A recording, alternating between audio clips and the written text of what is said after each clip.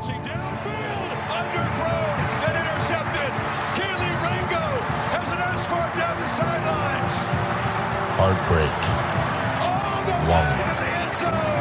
despair, let down, choke. These are words Atlanta sports fans are all too used to hearing. On the way. Chopper out to Dansby. Until now. Dansby throws to first base. Is this happening? No more negative expectations. No more playing the victim. No more fair weather freeloaders. No more. 38-yard field goal by Morton Anderson. The hold, the kick, it's on the way, it's up, and it's going.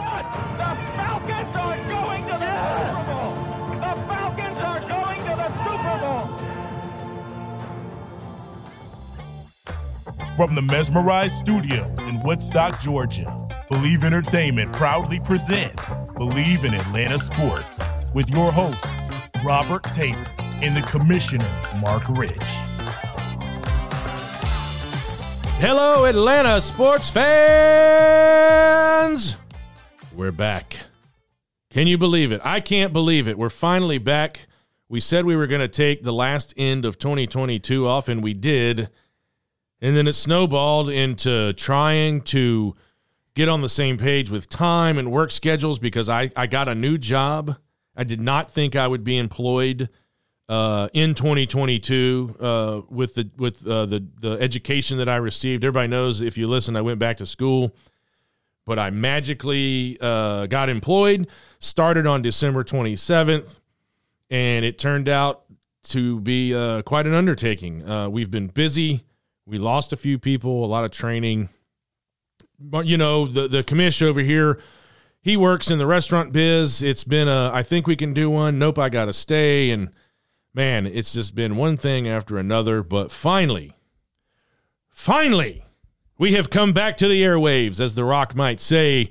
And, you know, in case you're just tuning in, if this is your first one, this is Believe in Atlanta Sports. I'm your host, Robert Taylor.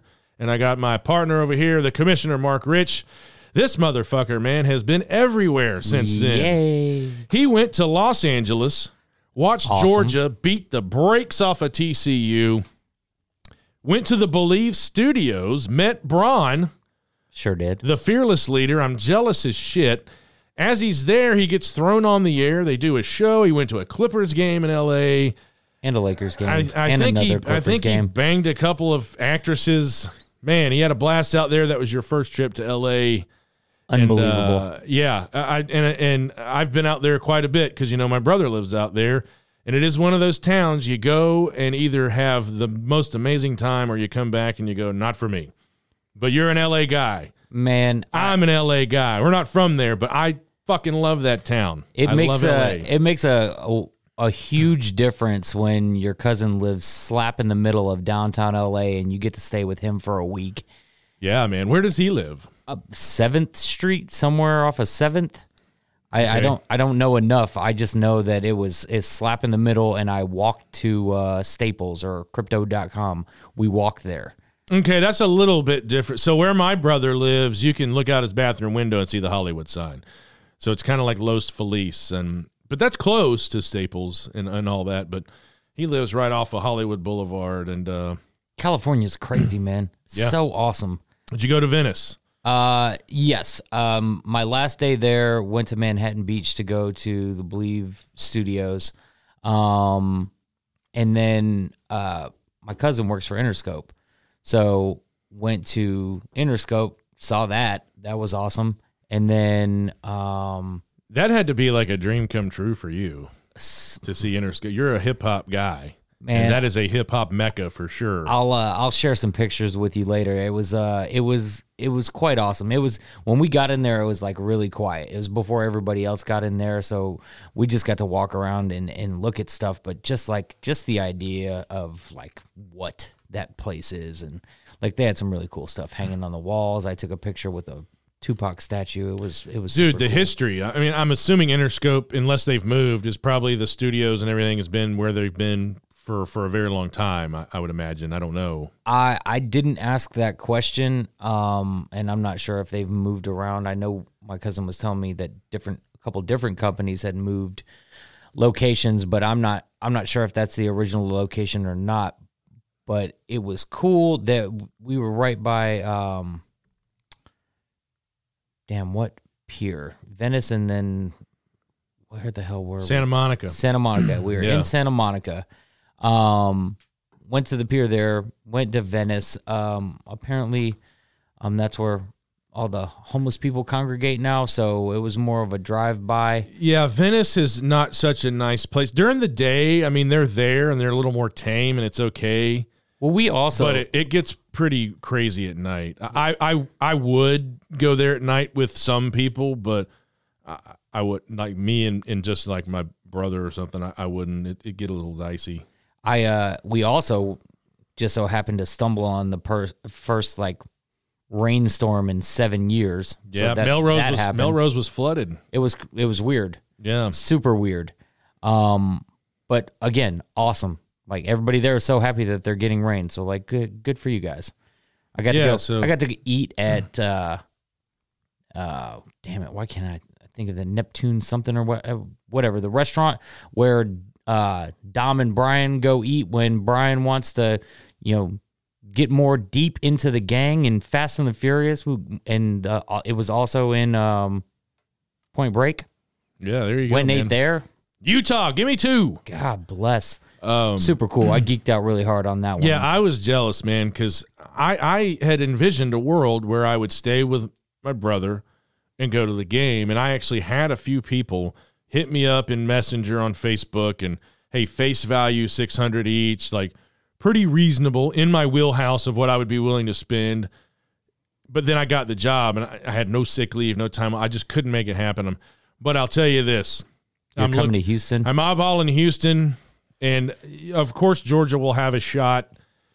Kirby Drive is where Reliant Stadium is located, if that's not the universe talking to you. But it's not a done deal. No. Well, let's say that. And boy, we're about to wade into some waters here. We're not going to hit you with like a 4-hour return episode, but I got some shit to say. Can I say one thing real quick? And I promise to keep it real short and real sweet. Ding dong, the witch is really dead this time. Tom Brady is gone. I saw that, and I'll see it when I believe it. I think I do. I will agree with you. I think he is done. I think he saw he lost a family. He didn't lose a family. He lost his wife. His kids will, still be around, and they'll co-parent. They don't even live that too far apart from one another down in Florida. But he basically sacrificed a marriage to come back and have a crappy season with the Bucs, and I'm glad that dude's gone because, yes, there is no arguing. The guy went to 7 Super Bowls. Did he ever win one? Not really. He won them. He was on the team. He was on the field, but can you actually say that Tom Brady was responsible for winning a Patriots Super Bowl? And I don't really think you can. Those early ones were defense. Then they had, what was the running back? Last name was Green. Was a beast, so a lot of times he was a game manager, and I don't think. I don't know, man. I'm ready for that era to be over. I'm done with it. It was so long. Yeah, that too. And we talked about this before on a prior episode, that if I ever met Tom Brady, it would probably be like, meeting Aldous Snow after he'd banged your girlfriend. Fuck, you're cool. Yeah. But, you don't want to like him, but I probably would. But I just think Tom Brady, a lot of people went into making Tom Brady Tom Brady. Sure. If he doesn't get drafted by the Patriots, I'm not so sure he sees the success that he sees if he doesn't have that partnership with Bob Kraft and Bill Belichick in the Patriots organization. I 100% agree. That dog was in him the whole time, but people needed to bring it out. He wasn't just going to go to the Cleveland Browns and come off the bench and turn win into 7 that guy. Super Bowls, That wasn't. A lot of people helped in making that, but ultimately you're going to get the credit because that's what the NFL is about. The quarterback's going to get the credit, and God bless it. That he's the GOAT. That's the guy right there.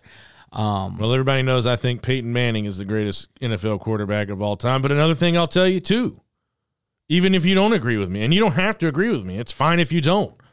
But I know Terry Bradshaw called his own plays and didn't have all these kind of rules to protect him. Sure. I know Joe Montana did the same thing. Well, Tom Brady may have had some leeway in calling plays, but a lot of times somebody told him what to do, when to do it, where to do it, and how to do it, and said, Tom, if you follow this blueprint, you'll be great. And we're going to just go based on the championship metric. That's it. I mean, you can make an argument for just about anything, but I feel like it's always going to boil down to, but it's Tom Brady because he's done something most people, his shit, it's going to be really hard to catch it. Yeah, and wonkety wonk, wonk, wonk. Who cares, though? The best quarterback, not best quarterback, but the quarterback with the best Super Bowl metrics and numbers in the last 25 years is a guy named Matt fucking Ryan. And I don't care. You go look it up. Go look it up. Anybody out there that doubts me, go look it up.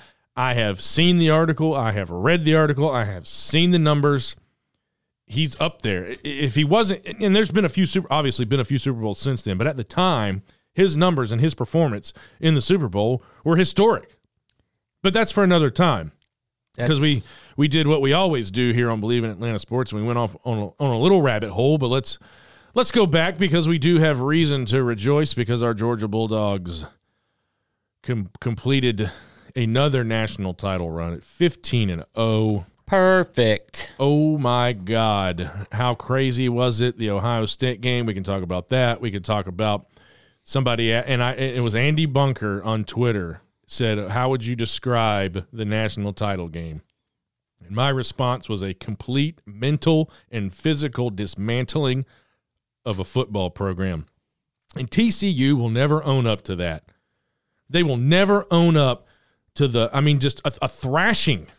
That is, and I've seen Alabama play for a long time. That was one of the most severe beatings ever given to a football team in the history of the world.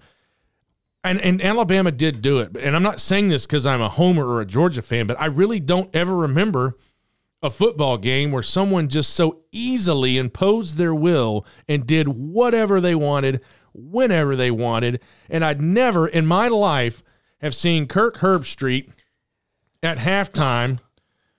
And why am I drawing a blank here? Broadcast partner, Chris Fowler. I love Chris Fowler. I love Kirk Herbstreit too, but I've never seen them in all the football I've watched at halftime go, it's pretty much over. TCU doesn't have a chance. They didn't say that outright, but their body language and some of the things they said were just kind of like, yeah, we just watched Georgia win the national title in 30 minutes. And everybody turned off the TV. It was amazing. And I can guarantee you, maybe not even in expansion, as long as there's a 14 playoff, I don't care if a Big 12 school goes undefeated and wins the conference next year. They're not getting in. They're not getting in. So it's only one more year of the 14. Yeah. So I really, like this year, like, God bless your soul if you're a Cincinnati or somebody that makes a run. They're putting whoever they think the four best teams in the country in. You might even see one of those things this year where the Alabama people, with their entitlement, you might even see that. You might see a 2-loss Alabama that doesn't play for a conference championship sneak in, or a Michigan or whoever. But I can guarantee you, these Cinderella teams or they deserve it. Fucking TCU ruined that for them. Ruined it. And again, it's the same thing that I talked about in the Tennessee game that happened with TCU. Coaches and players, that whole staff, they had 4 people that had ever played in just a bowl game. No playoff experience whatsoever. And I don't care how cool and calm and collected you are. It's something to walk out into SoFi Stadium and see it sold out and realize I'm playing for the national title of college football, and not just America, the world is watching. There were people around the world watching the national championship of college football, and I'm sorry, nothing can prepare you for that. Nothing at all. Especially looking across the field at that juggernaut. And I just looked, and I'm going to make more of a habit of this. I looked at their line, O-line, D-line, and they just dwarfed them. Georgia was so, as Larry would say, they're so much bigger than we are. And we were. It was complete, 65-7. Just total domination. We couldn't stop scoring. Yeah. I asked the question before it happened, and I was like, have you ever watched a national championship game where the backups got put in? And still scored? and still look great. No. But like, at what point, like the backups would come in at the end of the fourth quarter, like not play the entire fourth quarter and most of the third. Yeah, but I was mildly shocked. Yeah, because I couldn't remember it ever happening before, and then somebody's like, "Oh, well, at a certain point, didn't you feel bad?" No. Hell no, absolutely not. You've known me long enough to know that I've been salivating for a game. I wanted 70. Yeah, and I don't care what Sonny Dykes or any of those guys ever say. They're never going to live that down ever. The one shot they had. Oh, trust them. To put TCU football, the Big 12 themselves, anything on the map, and they blew it. I mean, they blew it. We got 28-3, but y'all got boat raced. Man, they only got 7 points because of a busted coverage. Once. We made one mistake. Yeah. and so that brings us to, can Georgia three-peat? Okay, well, a big piece of that is coming back, and that's Cedric Von Prawn. So now he can call coverages, and we don't have to worry about a new quarterback kind of, calling that. And so that's going to help. It was big for him to come back. It's either going to be Carson Beck or Brock Vandagriff. That's what I've been reading early on. Those two will battle. It does seem like Vandagriff's the incumbent. Beck is the incumbent, and it's kind of his job to lose. But, Vandagriff is there. I do think if Vandagriff doesn't win the job, he leaves.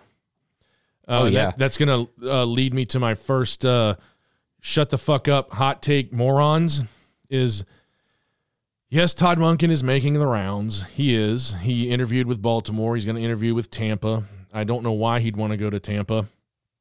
He's not going to win right away, if at all. Baltimore, maybe. He's going to have a new quarterback there. I just don't see him going. I think he's just doing it because he can. Also, I'm sure he wants to know. I'm sure. Yeah. But we don't know. So earlier when we talked about Monken possibly leaving to take the Auburn job or something like that, like the speculation was, or not the speculation, he didn't want to recruit. So we stopped worrying about him going elsewhere to be a head coach, but a coordinator in the NFL might be a different story. Maybe he wants to be a head coach in the NFL at some point. We don't know what his goals are, what he wants to do, but man, it would be really weird if I was in his position, and I'm not him, but you have a chance to do something that's never ever been done before. To leave before you can find out if you can do it or not would be just weird. I think he wants to. I've seen things that he alludes to. The grass isn't always greener. It's not all about money. It's about winning. It's about the fight song. He literally said that thing about winning. He's like, as long as we're winning, I want to be here. And I don't see how he's already been in the NFL. He he coached for the Browns and the Bucks. He was there when Dirk was down there. So he's already done it. He's already been on top of that mountain. Now, has he had success? No, Browns and, Dirk was terrible in Tampa. So both times he lost. But I think because he is a competitor, he's the highest paid assistant coach in all of football, and he has a legitimate shot to three-peat. Here's the thing. They asked me the question on the Daily Stripe when I was at Believe in LA. The first question we talked about was, can Georgia three-peat? And that's when Brian was like, why aren't you guys recording this? Yeah. That's what spawned the whole sit down and talk about it. But yeah, like there's nothing out there that says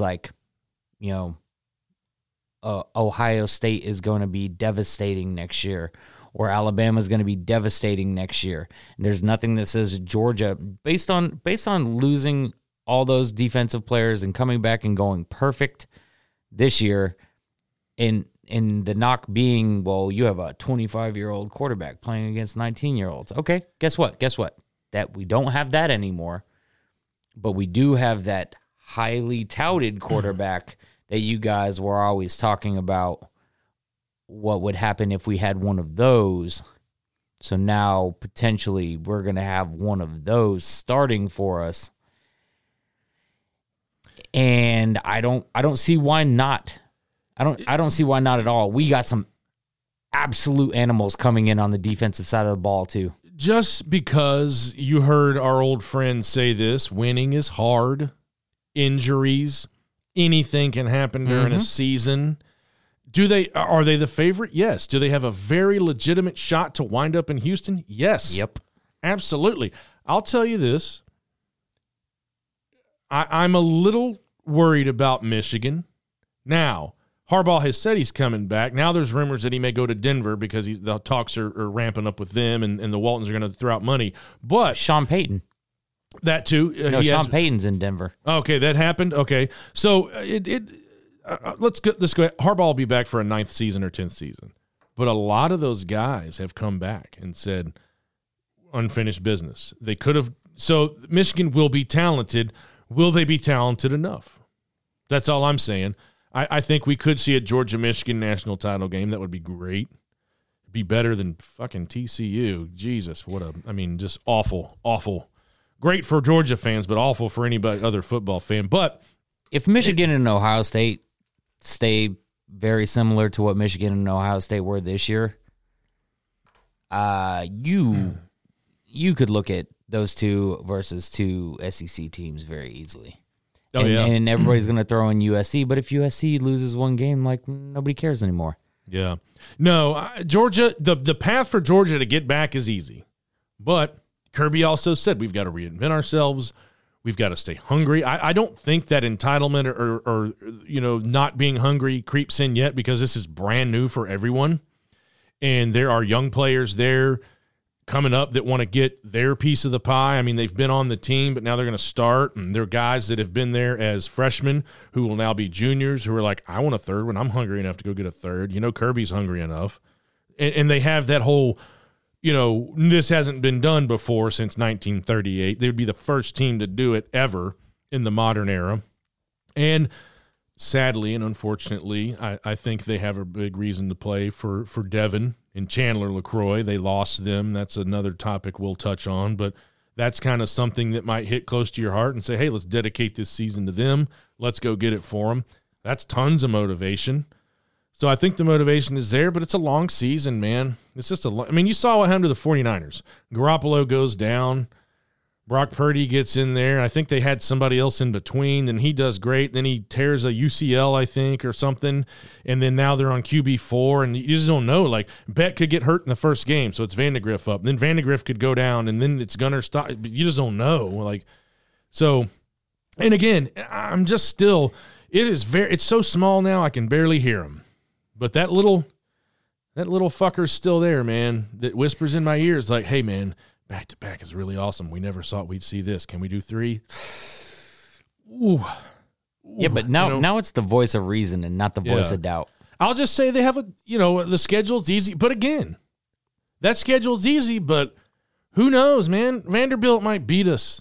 South Carolina, somebody laughed at me when I said these things, and I said, hey, man, anything can happen any week at any time. We saw it this year. We saw South Carolina and Spencer Rattler, who is not a good quarterback. I don't care what anybody says. They housed Tennessee. Took them out behind the woodshed, pulled their pants down, and spanked their ass until it was red. That can happen to Georgia. It just can. It's all about chemistry, too, and how these guys react and play for one another. Now, all these people that have left, the Jordan Davises and all these, everybody that's left has said, hey, we're going to make sure we come back. They have that parting message of this is what you do to win, this is how we do it, and don't fuck it up, and let's keep it going. But I'm not going to sit here and crown them and say they'll be there. I'd say they have a very good chance. But, man, three-peat, I get it. The Bulls have done it. It's been done in hockey. Yankees did it. I'll just say it can't not be done, but man, that's a tall order. It is, and that was exactly my point. It's improbable because it's never happened before, and there's been some really good teams that were going for the third, and it just didn't happen. And not to say that it couldn't ever, or it might not happen this year. It's just that the team and the talent is there to go for it. It just may not happen. It may not go our way. I'll tell you, man, I did daydream at times, over the drought I said, man, what's going to happen is Georgia's going to rip off like 4 or 5 in a row. They're going to do something just so epic and historic. Maybe so. They've got to. But listen, man, the other thing that I look at too is like how these players are getting developed, because you see like we're now starting to do that thing where like a couple of true freshmen every year are coming in and lighting the world on fire. Michael Williams and Malachi Starks. Yeah. Mm-hmm. Yeah, like it's awesome.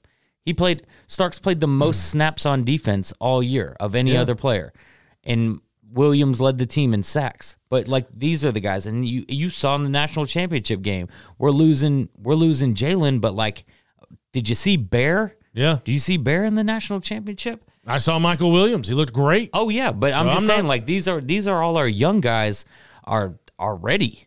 I'm not concerned with that. I mean, the Georgia is now and always really has been a very good pipeline to the NFL. Fun fact for the day, there's been a Georgia player on every Super Bowl roster the last 22 years. Yep, since 2001. So, yeah, I'm not concerned about Kirby having his guys prepared and coached up and ready to play. It's just there's so many factors, so many moving parts and pieces. You know, Kirby's smart. I mean, he said it. You've heard him say it. It's hundreds of people involved in that program that make something happen every day, from the water boy to the trainers to, you know, the recruit, everybody. It takes the whole village to do it, and it ain't easy. And once you get up there, man, you know, it's lonely at the top. Everybody's gunning for you. And, you know, it's going to be fun. It's going to be fun to watch, but I'm just saying, hey, man, it sure would be nice. And I'll say this. I will go to Houston. I don't care if I get into the game. I'm going to try to do everything I can to get into that game. I don't care if I have to sit at a sports bar around the corner. But if we find ourselves January 9th or 11th or first week or so of January next year in Houston and we win, everybody in the entire college football world can ingest an entire satchel of Richards and shut the fuck up for the rest of my life. Take a knee. You will never, ever be able to talk trash to me ever again, because I'll just look at you and say, hey, we're the first college football team since the Minnesota Golden Gophers in 1938, which doesn't even count, to three-peat. We just did something no team in college sports has ever done. Somebody will probably say there's a lacrosse team out there somewhere, or a swim team, or Georgia gymnastics. Maybe they won 3 national titles in a row, but no. In the realm of major college athletics, no one will have ever done it, not even Nick Saban. I don't want to hear it. That brings me to the next thing that you said. This fucking shit about Stetson Bennett being 25 and playing against 19-year-olds. Let me tell you something, God. Jack. You can be 30 and run out there, and those 19-year-old kids will light you up. They are grown men. Grown, big, huge, strong kids. Being 25 doesn't have anything to do with it. Number 2, I can understand if Georgia did something weird, or there was some paperwork, or some violations, or something. But no. He redshirted. He left. He came back. He got a COVID year. He didn't do anything wrong. This is a guy who said from the time he was a child, and even his own mother would be like, what are you doing, Stetson? Getting ready for the championship. That's all he ever wanted to do, was be Georgia's quarterback and win a national title. And he did it twice. That's all the kid's ever done is win. And they were like, well, now you can take the chip off your shoulder. Well, no, he can't. Because now they're saying he'll never be good in the NFL. Yeah. And I don't give a damn what you say. Could it be like a Tom Brady type situation where if he gets with the right program, he could be successful? Absolutely.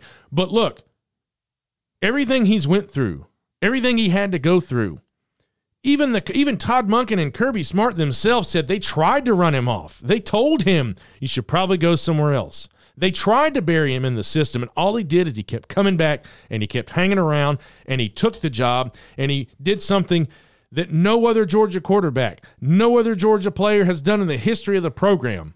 Went 15-0. What is he, 29-1 in 2 seasons, and won 2 national titles, got nominated for a Heisman?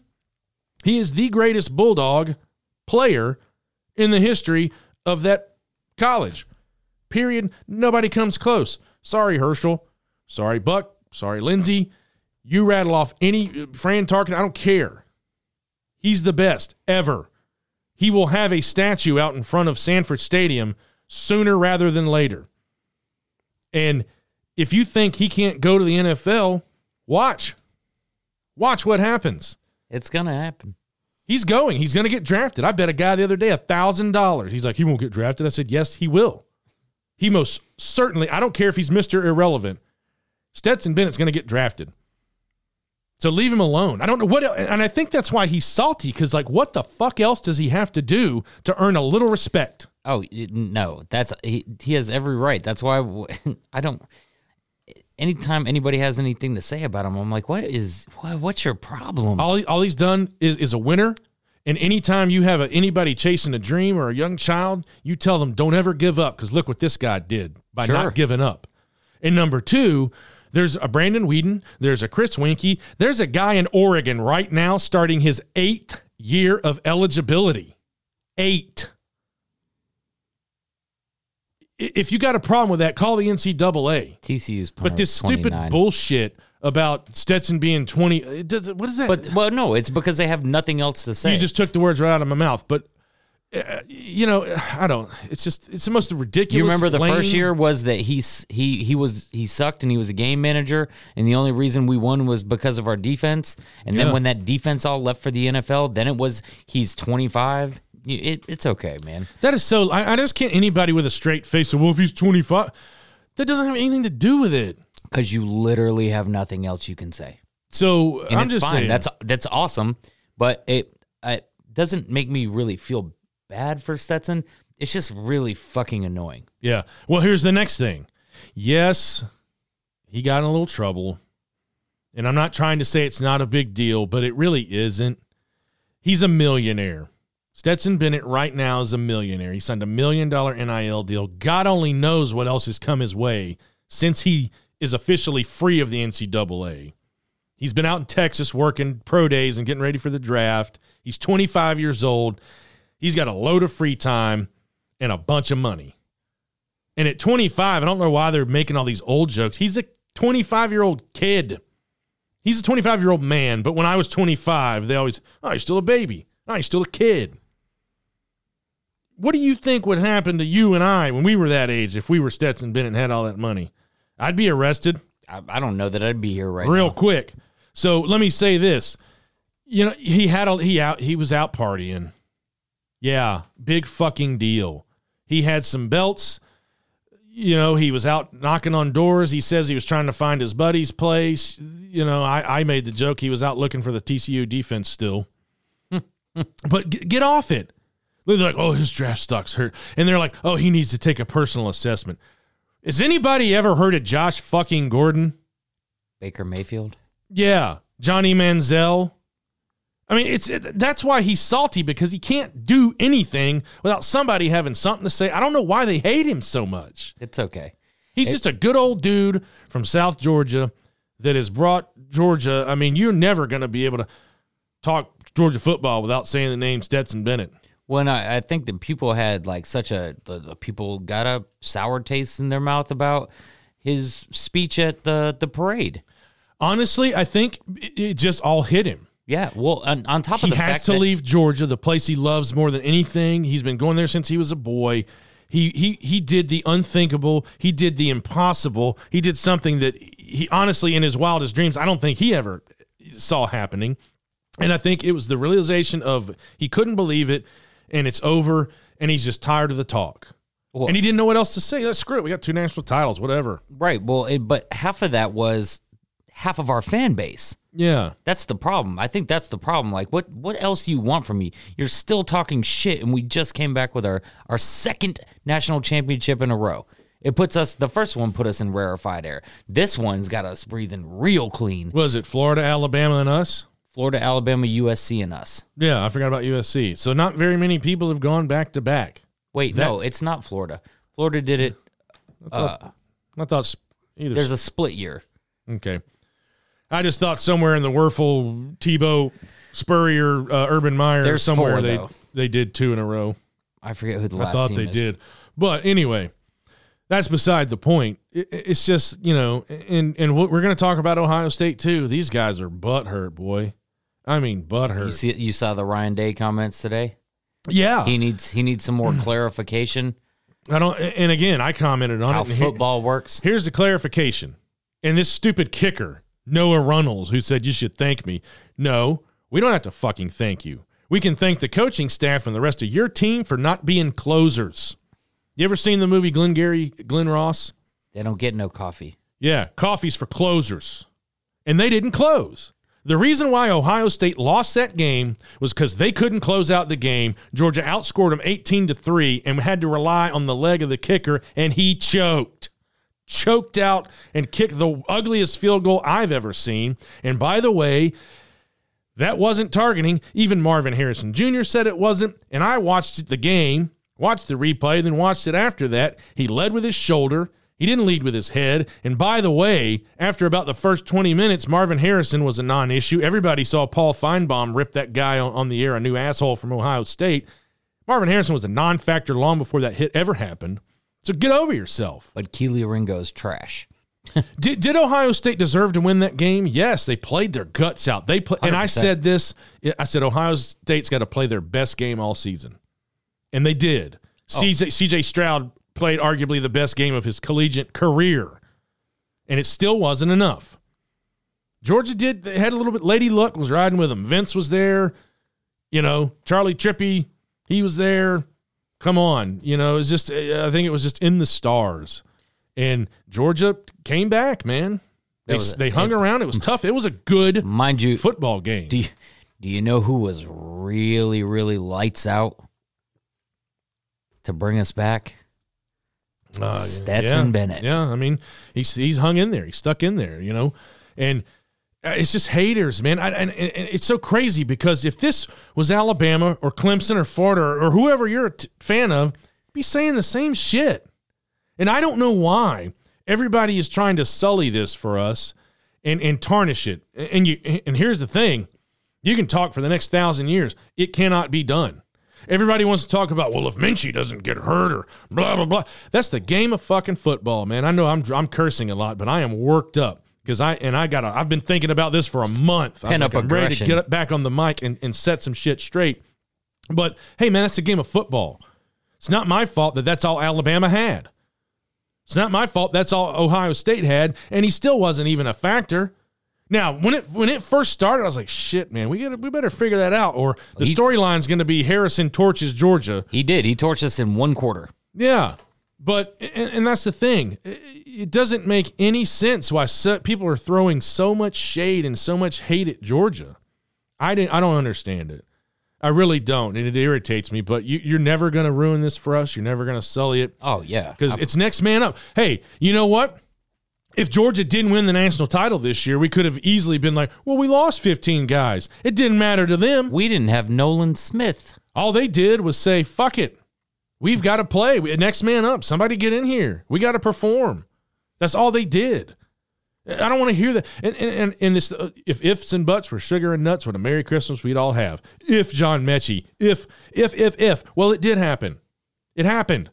So where was the guy that sitting in the room taking notes, busting his ass on the field and then practicing in the gym to get better to say, if Mechie goes down, you can count on me? Yeah, 10 out of the last 13 years with the number one recruiting class. Yeah. And you're telling me you only had 3 receivers that knew how to play football? Mm-hmm. Yeah, I mean, and that's what the thing. It could have happened to Georgia. You carry on. Injuries happen all day, every day. Guys play dinged up, twisted ankles, bruises, bone spurs, all the stuff. Look at our receiving core all year. Yeah. So eat a dick on that one, too. Don't give me this crap of Wolf so-and-so. Well, it did. I mean, what are we doing here? Like, seriously, just suck it up and get used to the fact that I've texted you this a couple of times during the national championship game, but Dynasty mode has been engaged. My favorite text was like, man, I knew this was going to happen as soon as that man said aggression. Yeah, I will say this. I mean, Mark, I'll give you the exact thing that went down. So I wanted to go to L.A. I couldn't. Just wasn't in the cards. I was kind of a little bummed about it, but I got phone calls from some good friends. Hey, do you want to come by the house? Or, hey, we're going to be up here. And I thought about it, and I was like, I don't think I want to drink. And I don't want to be out late and be hungover at work the next day. That sounds absolutely miserable these days. I used to do it all the time back in the day, but I'm older now, and I'm like, no. I don't want to go do IT cybersecurity stuff half hungover. Staring at a computer screen. But I'm also very superstitious. And my buddies, Carter and Reeves, we get a little text thing going during big games, or really any Georgia game and Braves game. And they're like, man, are you ready to go back into the bathroom? Because last year at Bama, our buddy, I'll tell this story another time, but Carter, when things go south, he always goes to the kitchen. And last year it was like, Robert, what are you going to do? I was like, well, I got a half bath down here, and if I sit on the seat, I can see the TV. So I went in there, and Georgia started coming back, and they won the national title. So I put on the same clothes, I sat in the same spot, and I ate the same thing, and I watched it by myself, just like last year at home, and I said, I gotta do it.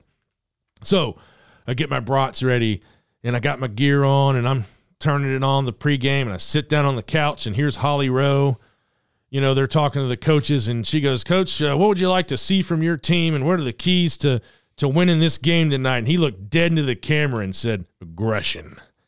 And I texted my brother-in-law, and I said, we're about to kick the shit out of these guys, man. Yeah, I'm sorry. I said, they are dialed in. They're ready. A couple people texted me after, they had that blown coverage, and they were like, hold up, Robert. And I was like, man, we will not be denied. Did I think 65-7? No, I didn't. But I was like, we will not be denied. I said, I said, if ever that was a lead pipe locked, it's now. I mean, I just knew it from the bottom of my soul. I was like, he said that, and I was like, it's game over. Oh, man. TCU is walking into a shit storm. When they started eating chicken wings on the sideline, brother, that was like the most magical thing I saw. When I saw that after the game, I'm like, you have got to be shitting me. Yeah. This is my favorite football moment of all time. And not to mention, you brought the wings to the offensive line. Yeah, and it's Georgia just has that swagger now, that confidence, that everything. Everything you need to be a championship program is here in Georgia. And we all owe Nick Saban a debt of gratitude. Now, there's all these people that have been like, well, he didn't learn it from Saban. He learned it from Sonny, which is his father. That may be true. Sure, he learned Sonny from Smart both was a high school football coach, pretty darn good one, tough guy, all that. But I'm sorry. If Kirby Smart never meets Nick Saban, none of this happens. Well, period. It may happen. It's just, but the track is different. Nick Saban taught Kirby Smart about the business of college football. In the blueprint. Now, Kirby had to take it over here and implement it, and Sure. He probably did some tweaks and whatnot, but I'm sorry. I'm not saying Kirby Smart would not be coaching college football. I'm not saying he wouldn't be good. But what I am saying is if you don't think for 1 minute, and people have denied this, and it's so stupid. I don't get it. How can you deny he was the right-hand man? Why would you From deny? LSU to the Miami Dolphins to the Alabama Crimson Tide, Kirby Smart was there for 11 years. And if you sit, man, if I was in the same room as Eric Repair or Marco Pierre White or Tony Bourdain or any of those guys for 11 years, what kind of chef you think I'd be? Gangster. Fucking amazing. So what do you think Kirby Smart did for 11 years of his life? Got For gangster. 11 years of his life, he talked football and learned football every day from the greatest college football coach the world has ever known and probably will ever see. I mean, unless Kirby takes him. And he could. It could happen. He's good. He's very good. He's a good motivator. He's a good administrator. He's a good people leader. All those things. I don't know who the hell keeps leaking his pregame speeches either, but like, I'm on the fence about that. Part of me is like, that's really cool, but part of me is like, all right, who the fuck's doing this? no, that's the thing. Like, man, thank you for letting me hear it, but like, stop. Yeah, like that's for you guys. Yeah, that's not for us to hear. That's what happens in the locker room stays in the locker room. So I'm like, hey, man, it is awesome because I'll tell you, man, it's just, and that wasn't, and everybody knows this by now, but that was not the TCU game. That was the Alabama game, the beginning when we beat them last year. That was before they were headed out to the field. But I'm telling you, man, I've listened to that thing about 100 times in the Florida one too, and I just get up. I've told you I was like Oklahoma drills in the parking lot of the podcast studio. Yeah. I'm gonna hit somebody. We're gonna go hit. But again, he's dialed in, man. He's just dialed in, and Georgia is gonna win. Honestly, I don't see why. If he stays the full term of his contract, which I think he will. I just don't think Kirby cares about the NFL. I think he's happy in Athens. He's raising his children there. You know, his son is 10. He has 2 or 3 kids, and they're all, you know, pretty young. And I think, honestly, if he three-peated, I don't think he'd leave. But long story short, Kirby's there for as long as he wants to be there. And if he works the full term of that contract, what was it, 10 or 12 years? I don't see any less than 5 trophies in that cabinet. Well, but why? And I don't know Kirby personally, but I mean, unless you have an aspiration, like if you do win 5, and you're like, shit, I wonder if I could do this in the NFL. But he was on the Saban train. You know what I mean? He did that thing. So unless that's like an actual aspiration or something that he really wants to do, there's literally no reason for him to leave Georgia until he's done. I mean, honestly, I see it being like a Saban thing or a Joe Paterno thing. He's from Bainbridge. He played at Georgia. It was his dream. He almost went to South Carolina, but this was his dream job. And now he's real close, but I don't want to give it to him yet. But by the time he's done, he's going to be the greatest coach in the history. He's going to surpass Vince. I don't think Vince will mind. No. You know, Vince is glad he got to see some of it. You know what I mean? Yeah, I think, you know, I think he's here a long time. He's never really mentioned it. I haven't seen any media about him talking about the NFL. He had a cup of coffee with the Colts and, you know, played with Manning for a little bit, but he didn't have much of a pro career. He was on staff in Miami with the Dolphins. I think Kirby's one of those people that you hear some of those other coaches, I don't want to coach grown millionaires. Is he one of those people? I don't know, but I feel like he can coach young millionaires. Well, that's true too. Well, this NIL bullshit's got to get under control real quick. It's going to ruin the sport if we're not careful. That idiot down at Florida, you know, $13 million. What a dumb shit. That kid's playing for Arizona State. Yeah, there has to be some sort of oversight. There has to be, like Saban just said, piss off to a kid who wanted to get his girlfriend into school, like some sort of law school at Alabama, and wanted like $500,000. He's like, no, I'm not doing that. Take a hike. That's not how it works. So there definitely has to be some oversight because we cannot have 19, 20-year-olds driving Bentleys up to practice and having CBAs and, you know, yes, if someone buys a card with their autograph, they should get some money. A jersey. I'm all for that. But it's you know, somebody's going to get hurt. It's just going to happen. Something bad is going to happen. You cannot give a 19-year-old millions of dollars and make him, you know, not have to really go to class. Like, something bad will happen. There will be something bad. And I mean, somebody will get hurt physically. I mean, something. There has to be some sort of cap or like rookie symposium when they go to the NFL. They talk finances and everything. I think it should be put in a trust and you get an allowance, you know, a comfortable allowance because you are putting your body on the line and they're fully insured. But yeah, but then, you know, we're talking about the way things are right now. Like if they're not careful, like we're talking about contracts. Yeah. We're talking about contracts and unions and all sorts of shit that's going to pop up, or it's going to have to pop up in order to keep it under control. But there's also going to be no parity, and there's not really much parity now. It's only going to get worse. And I don't want to see Georgia, Alabama, Florida, Texas, I don't want to see the same teams duking it out every year. I would love to see, you know, and I'm just going to throw a name because it was the first one that popped in my head. I'd love to see the North Carolina Tar Heels win a national title. But they can't do it if it gets crazy. Like, you know how much oil money's in Texas? Sure. Sweet Jesus. Everybody talks about how... How's that working for them? Yeah, everybody talks about how Jimbo will never get fired because of the buyout. And I'm like, man, there's oil guys out there that have that in a spend account. That's all a drop in the Jimbo's bucket. Like, oh, I can't get fired. Watch me go get Bobby Petrino. Yeah. So that's what it's gonna get bad. I just don't... Can we talk about that for 2 seconds? Can we talk about what a piece of shit Bobby Petrino is? Yeah. Didn't he sign with UNLV and then a couple weeks later just ditch them and go to Texas A&M? Well, I mean, he left the keys in the mailbox and a Post-it note on the door at the Georgia Dome. Sure. So, you know, I mean, nobody's shocked, but like, yeah. Jesus. He had dalliances with co-eds and wrecked his motorcycle and this and that and the other. And yeah, piss off. Bobby Petrino is without a doubt, well, not the biggest dirtbag, because the biggest dirtbag in all of football is Urban Meyer. That guy's career and image are enshrined in triage. There's no getting out. He's not recovering. I mean, he'll be back on TV, I'm sure, if he wasn't this year. I didn't see him, but yeah, he has ruined his image. He's a world class POS, but yeah. So I guess I got all my Georgia stuff out of the way.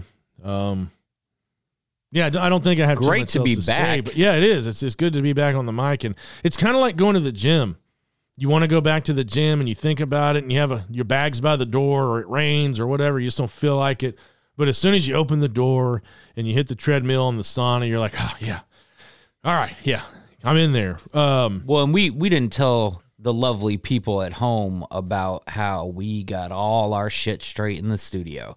We got our stuff set up. We got the cameras in. Yeah, third camera. They have a cool, you can't see it, but you will. There's a corner over here now with our mixer and our switch to control camera angles. We got our monitors. We're going to be here Friday night with Jared. We think so. We spoke with him today to get it all set up and get it fired off. And yeah, I sent out a tweet. I said, man, nothing can stop the freight train that's believing Atlanta sports. So we're gonna be all right. We're gonna get back in there. It's hard, and I'm not mad about it at all. But we do this for free. We don't generate any income from this right now. So sometimes it does have to take a back seat to our actual real paying jobs, and it's also just you just got to weird, rack up some sky miles traveling the country and watching sports. Yeah, yeah. So. It just kind of, but we're back. It only took us, 6 weeks. We took 6 weeks off. And it was a long 6 weeks. But I guess other than that, just we're going to try to go live and not try. We will go live. And I know we've been talking about it. I think we just got started and we got so excited. We were just, we were like Tommy Boy with the pretty little pet. And we probably, said some things that were a little too far out in the future. But yeah, it's coming though. It is coming. We are all set. We'll be back on a regular basis, but man, it's been so much fun. The only thing now is I can't see how long we've been talking because we can rip off some time here. But it looks like we hit our hour. But another good thing too is now we are less than 2 weeks away from spring training, my friends. Pitchers and catchers report on Valentine's Day. Everybody keeps asking why there's what are we going to do about the hole at shortstop? And there is no hole at shortstop. Vaughn Grissom, he's the guy. Ron Washington loves him. I think AA is a little skeptical, but if Wash says he's good to go, he's good to go. And if you look at him and Dansby's numbers, they're pretty darn close. So it's going to be, left field, Ozuna. What are you going to do? There's a few question marks, but I think the Braves are primed for another championship run, and we got Snit back for another. I think they extended him through 2025, so a few more seasons, which means we have a few more seasons to listen to the idiots out there tell us what a horrible manager he is, and I'll never understand that. Braves country, you know who I'm talking about. If you're listening, you know who you are. You have slandered him and said bad things and questioned his judgment and all that. And I'm like, who are you to question Brian Snitker's judgment? He's a 40-year baseball man, and he brought a world title back to Atlanta. So until he proves otherwise, let him do his job, and you do your job as a fan and show up and support him and support the team regardless of the decisions they make, because they're just trying to do the best job they can to put a quality product on the field. So when you go down to the stadium and spend a bunch of money, you don't feel as bad. So it's going to be exciting to see where we go. I mean, we are locked in. The shift goes away. All robot umpires in AAA this year. I do not like this. I hate that. I do not. I don't know what I'm going to do. I really don't. And I say I have that love-hate relationship with baseball where I got really pissed during COVID that they were arguing over, billionaires arguing with millionaires when I said you should have just got your ass out there and played, like Chipper said. But I swear to God, they can't take the human element that is umpires out of the game. They can't. Yeah, that's not slippery slope, man. I don't like it. I don't like it, man. I hope players, fans, something. I hope attendance drops. I hope viewership drops. I hope they see how completely ridiculous it is. It's been happening for years. Arguing balls and strikes and miscues, and everybody will probably always point to that perfect game the guy had with the White Sox, and the guy blew it. The first base umpire blew the call, absolutely 100% blew the call. But I'm sorry, I don't want a robot back there with a robotic strike zone. Like, it's up to the judgment of the ump. He calls the balls and strikes, and he's going to squeeze you sometimes. He's going to get generous. It's nuance of the game, man. Yeah, I don't. Everybody's making these jokes about the bases being bigger. You know what? You're not even going to be able to tell. I want to see one person that's going to look at a Major League Diamond this year and go, "Oh yeah, they're definitely bigger." We're talking millimeters here. It's not going to even be noticeable. I don't like the church league softball rule where you put a man on second. I hate that. I'm excited, man. Braves are going to rock it and roll it this year. There's questions, some minor questions with starting pitching. What's Soroka's? They say he's full force, ready to go. They say Ronnie's ready to go. What's Soroka going to look like? What's his stuff going to be like? Ian Anderson. But we got our staples. What's Rosario going to do? What's Ozuna going to do? How are we going to look? What's Olsen going to do now that the shift is gone? That's what I'm most excited about, is seeing how those batting averages fare with the shift being gone. And it's just going to make the game. And I know there's going to be more runs scored. Everybody likes scoring. But it's just going to be like before. It's going to make defenders have to be better at their job. We're really going to see how many shortstops are really as good as they are without the shift. Ripken played a lot of baseball without a shift. We're going to see, especially shortstop and second baseman, what kind of range these infielders really have, Because for me, the shift got to be really boring when a guy would step up to the plate and he would just, or the third baseman's playing second base and the second baseman's pulled in, deep into the infield, and then it's just stupid. I didn't like it. I don't like it. I was actually talking to our good friend Mr. Sellers. He seems to think that this is going to be a complete annihilation year for Acuna. And he's back. And speaking of him, we got a quick shout out to John Allen and Zach. It's our New Zealand, our biggest fans in New Zealand right now. Heck yeah. I kind of want to call Jamie sometime, and not because he reminds me of him or anything, but remember Crazy Larry from The Muppet Show? He was from New Zealand, and he always has the dynamite and the fish. Yeah. I don't know why. I got to talk to him about his Halloween costume. But thank you, New Zealand, for tuning in and listening. And it's been a while. I hadn't even looked at our YouTube channel. That thing's been dead for a few months, but it's coming back. Like we said, we are. I wanted to queue up the Lethal Weapon line from like Lethal Weapon 2 or 3 when Leo comes back and he's like, "We're back." And he's like, and Mel Gibson is like, "Yeah, we are back. You're bad. He's black. We're back." Because we are back, and it feels reunited, and it feels so good. And hell yeah. I don't want to go too much longer because we don't want to. Like I said before we hit roll, I didn't want to hit you with like a 3-hour podcast, but we surely could because, man, oh man, I think so much to talk about. Yeah, Falcons, Hawks. The Hawks, man, it's been a roller coaster ride of a season of it seems like the owner is don't open that door, giving his son a play toy, and he has no business. But we'll keep the lid on that. You hot take Falcons fans who have such a Lamar Jackson boner, that's the dumbest thing I've ever heard of.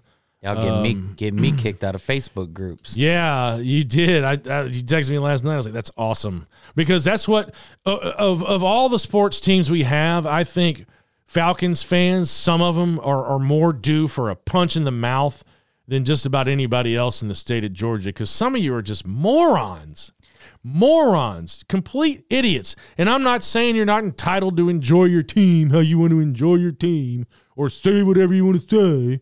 But you can't just say shit and not be held accountable for it. Well, it just but that's what everybody gets to do. Everybody gets to just say shit, and then not anymore. Not on Believe in Atlanta Sports. You can say it, but we're going to call you out and call you an idiot. We're going to call you a moron. We're going to say we love you, but we're also going to be like, what is your problem? It's the tough love show. Did you eat lead-based paint as a kid? Is that what happened? Because your brain damaged. Why? It's just stupid. It's the whole.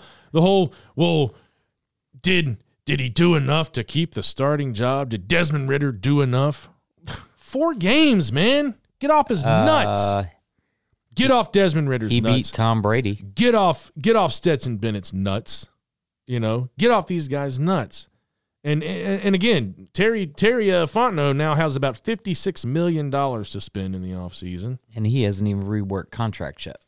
So I still would love nothing more than to see the Falcons snag Stetson Bennett in the late rounds if they can. Fingers crossed. That is a huge wish. And I'm telling you, I think the next big-time stud quarterback in the NFL is somebody I've already talked about, and I like him.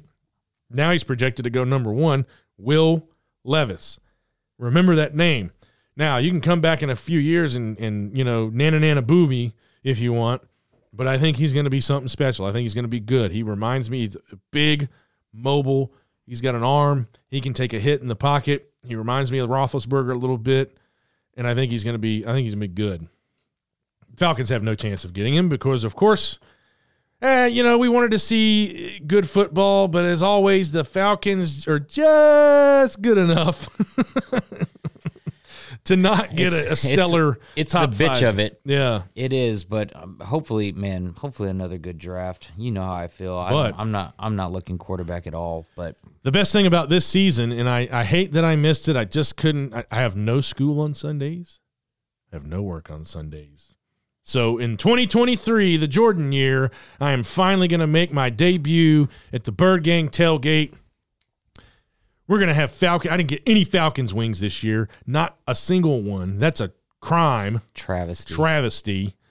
So I'm going to get Falcons wings this year. I'm going to go to a few games. I don't think I'll be able to attend all the home games, but I'm going to go to some, and I'm going to be out there. We might even do a live podcast, but yeah, so much to talk about. We missed you guys.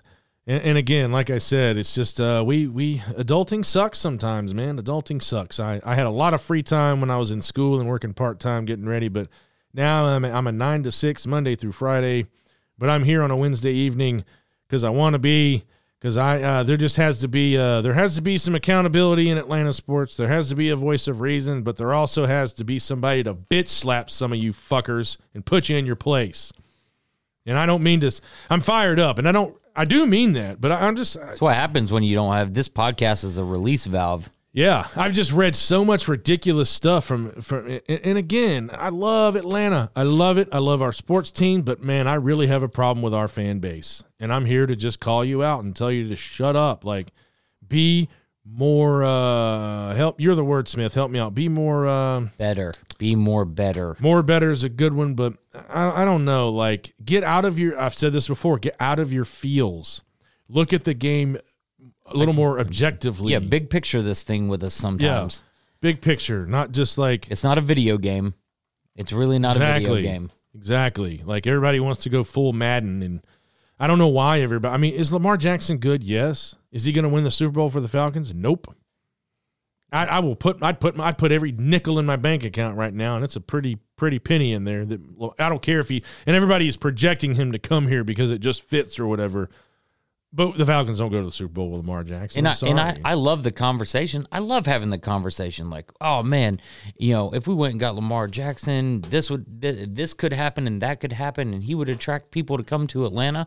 But like, if I say I would rather not mortgage our future, on Lamar Jackson, knowing that we're going to have to sign him long term, and I would just rather like build through the draft, see what we have in Desmond Ridder before we go grab a $200 million, $300 million. Because everybody's like, we'll just trade for him. And I messaged you. I was like, we don't have anything to trade. And you said draft picks. And I was like, there you go. We can't afford that right now. Like the Falcons have more problems than just quarterback. I honestly think, seeing what I saw, if given a fair shake, you give him some protection and a couple of weapons. He has already got Algiers. Algiers sure looks like he's going to be a bell cow for the Falcons. Sure looks like he's going to be the real deal, a running back we can rely on, our number one guy. And you give him a Drake London and a Kyle Pitts and some defense. I don't see why the Falcons can't win with Desmond Ridder. 7 games decided by 7 points or less. Yeah. We can't flip 3 of them. Exactly. Maybe 4 of them. Yeah. If we improve our team a different way, if we draft well and then we use some of our money to get some veterans in here on the offensive line and hopefully defensive line. Yeah. And that's what's dumb is like the guy played 4 games and they're ready to write him off. And I'm like, why is the NFL? And we talked about 4 this last games night. with no Kyle Pitts. Just think about that. 4 games with and a rookie wide receiver in Drake London, a better that was getting doubled. A better offensive line, but not a great one. And a poor defense. Yeah, man. I mean, listen, we could, with a lot of injuries. We could go down. We could talk about that all day long. But like I just hope that like one way or the other, whether it works out or not, you stick with the kid for a year to find out. Because either way, you learn something next year, and you can make your team better. And if he's not your guy at the end of the year, I'll say this till I'm blue in the face: your fucking football team is going to be better for the next guy that comes in. Yeah. For God's sakes. Make a trade. You want to get another rookie quarterback? Signing, whatever. God. I said when he got drafted and all this, and he said he's going to bring a Super Bowl to Atlanta, I was like, whoa, cowboy. Chill out, player. Chill out. You know, like that's a bold statement. And I even said I didn't think he had what it took, but I saw enough in the last 4 games to go, okay, give him a shot. He was mobile. He made some accurate passes. He's got a strong arm. He seems like he's got the brain. You know, he seems like he's got those football smarts, you know, to do it. So I'm riding with him. Ritter's my guy right now. So I don't think we need Lamar Jackson. I don't want him here. God bless you. I don't care where you go. Maybe you work it out in Baltimore and you stay, but I don't want you here. I don't think we need him here. And you said it yourself a couple of times. All it's going to do is put butts in seats, and I don't want butts in seats. I want a championship. I don't want, you know, I'd like both to occur naturally. Yeah, but I mean, I don't know. I mean, is Arthur Blank like, hey, let's get Lamar in here and we'll generate some revenue and we'll get some, you know, I don't know.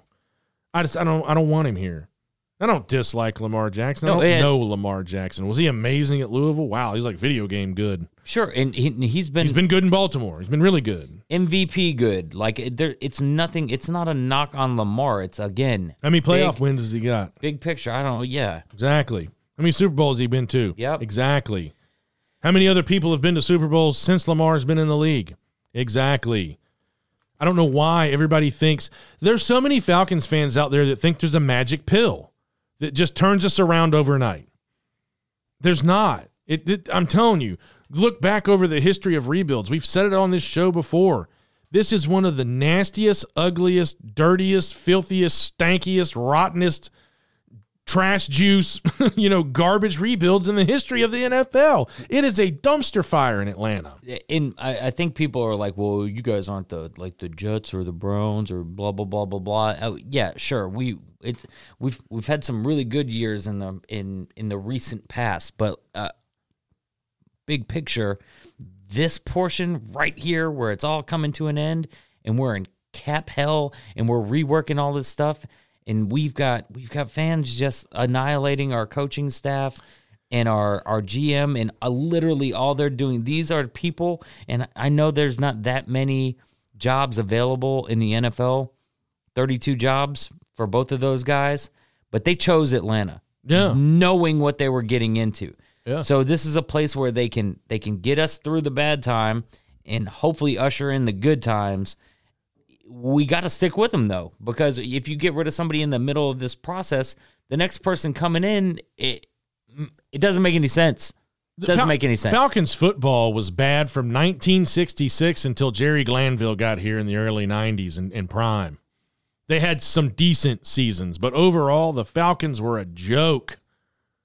66, 76, 86, all those years in between, the Falcons were bad. Had some decent Jeff Van Note, the Hammer, Scott Case, Primetime. We had some decent players, but the Falcons didn't really start getting taken seriously until Glanville rolled in and had some playoff success. Dan Reeves takes us to the first Super Bowl in franchise history in '98. We lose to Elway and the Broncos.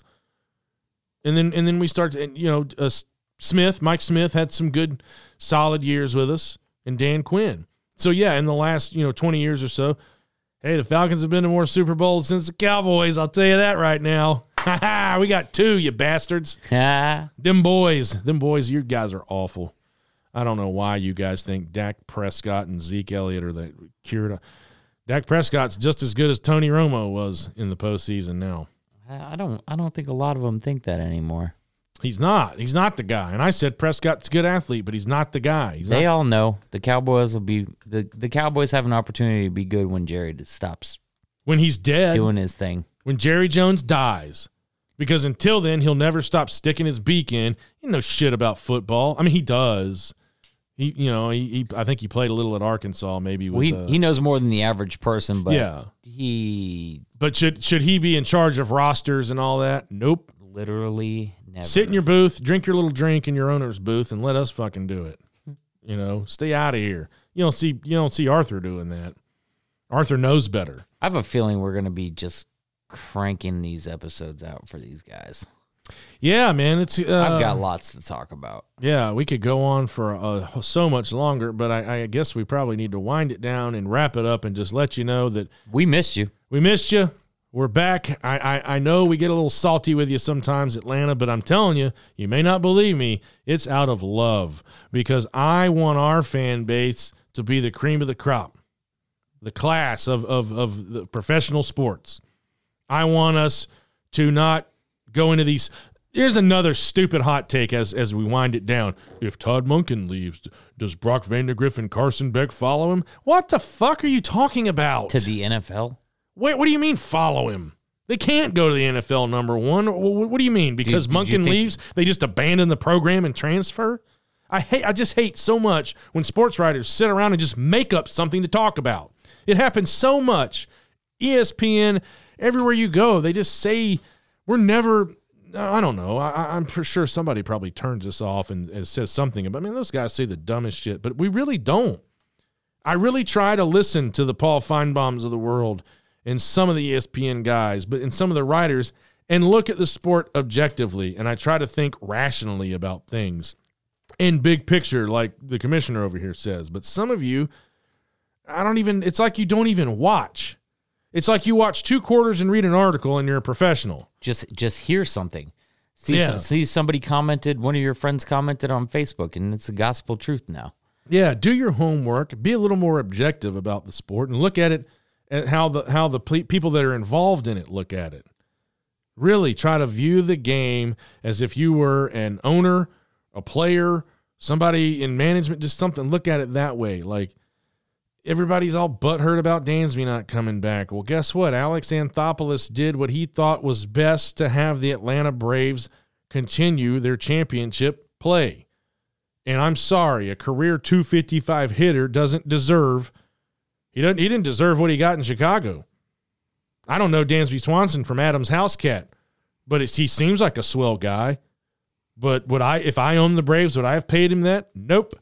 And he wanted to take less. This was not a Dansby decision for those of you out here thinking this is kind of like a Freddie thing. That's 100% Alex Anthopoulos shook Dansby Swanson's hand and said, I don't think you're the best for our team for the future moving forward. Good luck, Dansby. Thank you for everything. Anthopoulos made that call. He said, the way your metrics project and everything else, financially, all that, can't do it. Would I have liked to have seen him stay? Yeah. But here's the thing. Dansby Swanson's been good for several years. Very good for 2. I'm still on that boat where just because a guy has 2 back-to-back good years, you don't back up a Brinks truck. And I'll say till I die, baseball for me is the best, greatest, most awesome sport ever. I love it more than football. I love it more than Georgia football. I love the Atlanta Braves and watching them play. But I want to see them.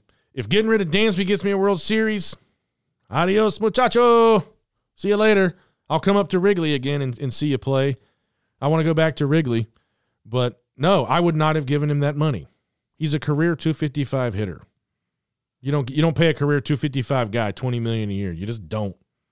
And just like Freddie's gone partly because he screwed the pooch. We all know about that one. We won't beat that horse. We'll leave that horse in the ground. But also, his metrics didn't project out as well as Olsen's. And I'm telling you, as long as Vaughn Grissom can make the adjustments at the plate, he's going to be just fine. Just fine. He's going to be just fine. And he's been working with arguably the best infield coach in the game. Uncle Wash has been down there with the fungo bat and hitting him grounders and working with him down in New Orleans all off season. Now he's got spring training. I don't see what the problem is. Of course, everybody would have liked to have seen him do something with Ozuna. I just think we can't move him. And I think it's like that scenario we've talked about before to where he's got to come in and play like a house of fire, and then Anthopoulos will move him along, and we'll see what happens. But I'm rambling again. I'm rambling. I mean, you were right. You knew what it was. We got to cut this short. We got to cut you off. But we're going to be back later in the week with more episodes. Jared will be here with us, maybe even Tim Friday night as we get we have 2 cameras, the monitor, the whole thing. Maybe Mark will take a picture before we leave and we'll post it on social media. I'm going to let everybody see what's going on. Again, hang with us. Keep tuning in. Keep telling your friends because our hope is eventually we're going to be live 3 nights a week, Monday, Wednesday, Friday, maybe Sunday, Wednesday, Friday. I know Mark has Sundays off a lot of times and hangs out with your adult son. It's weird. It's very weird. And for those of you who have never seen Mark's son, I saw him not too long ago, and he looks like Phil Lesh from the Grateful Dead. That or Trey Anastasio. He's got this big moppy thing of hair, and he's got the specs like Phil and Trey wear. And he's a raging badass. Yeah. So, yeah, we're back. Tune in. Tell your friends. We're going to be back on YouTube. The channel is still there. And, man, until next time, I hope you enjoyed this one because I sure did. And sorry if I was a little salty and fired up, but I have not had a microphone to get some of this rage out from all these morons that have been trashing the Dogs and talking weird stuff about the Falcons. And, you know, I posted the other day. It's the last thing I promise. I swear to God, I don't, because you guys aren't going to listen to me for 3 hours on a podcast, but they extended Snit's contract. And I said this earlier while you were on your break, but I want to drive it home one more time. That now we get to listen to the Twitter GMs and the armchair managers tell us about how bad of a manager he is for a few more seasons. And that doesn't make any sense to me either. But none of this makes sense. We're all on this crazy rock spinning around together, and we're all going to be together again Friday night. We'll see you then. Until then, Atlanta, have a good rest of the week, and we'll catch you later. Go Dogs. Do you believe?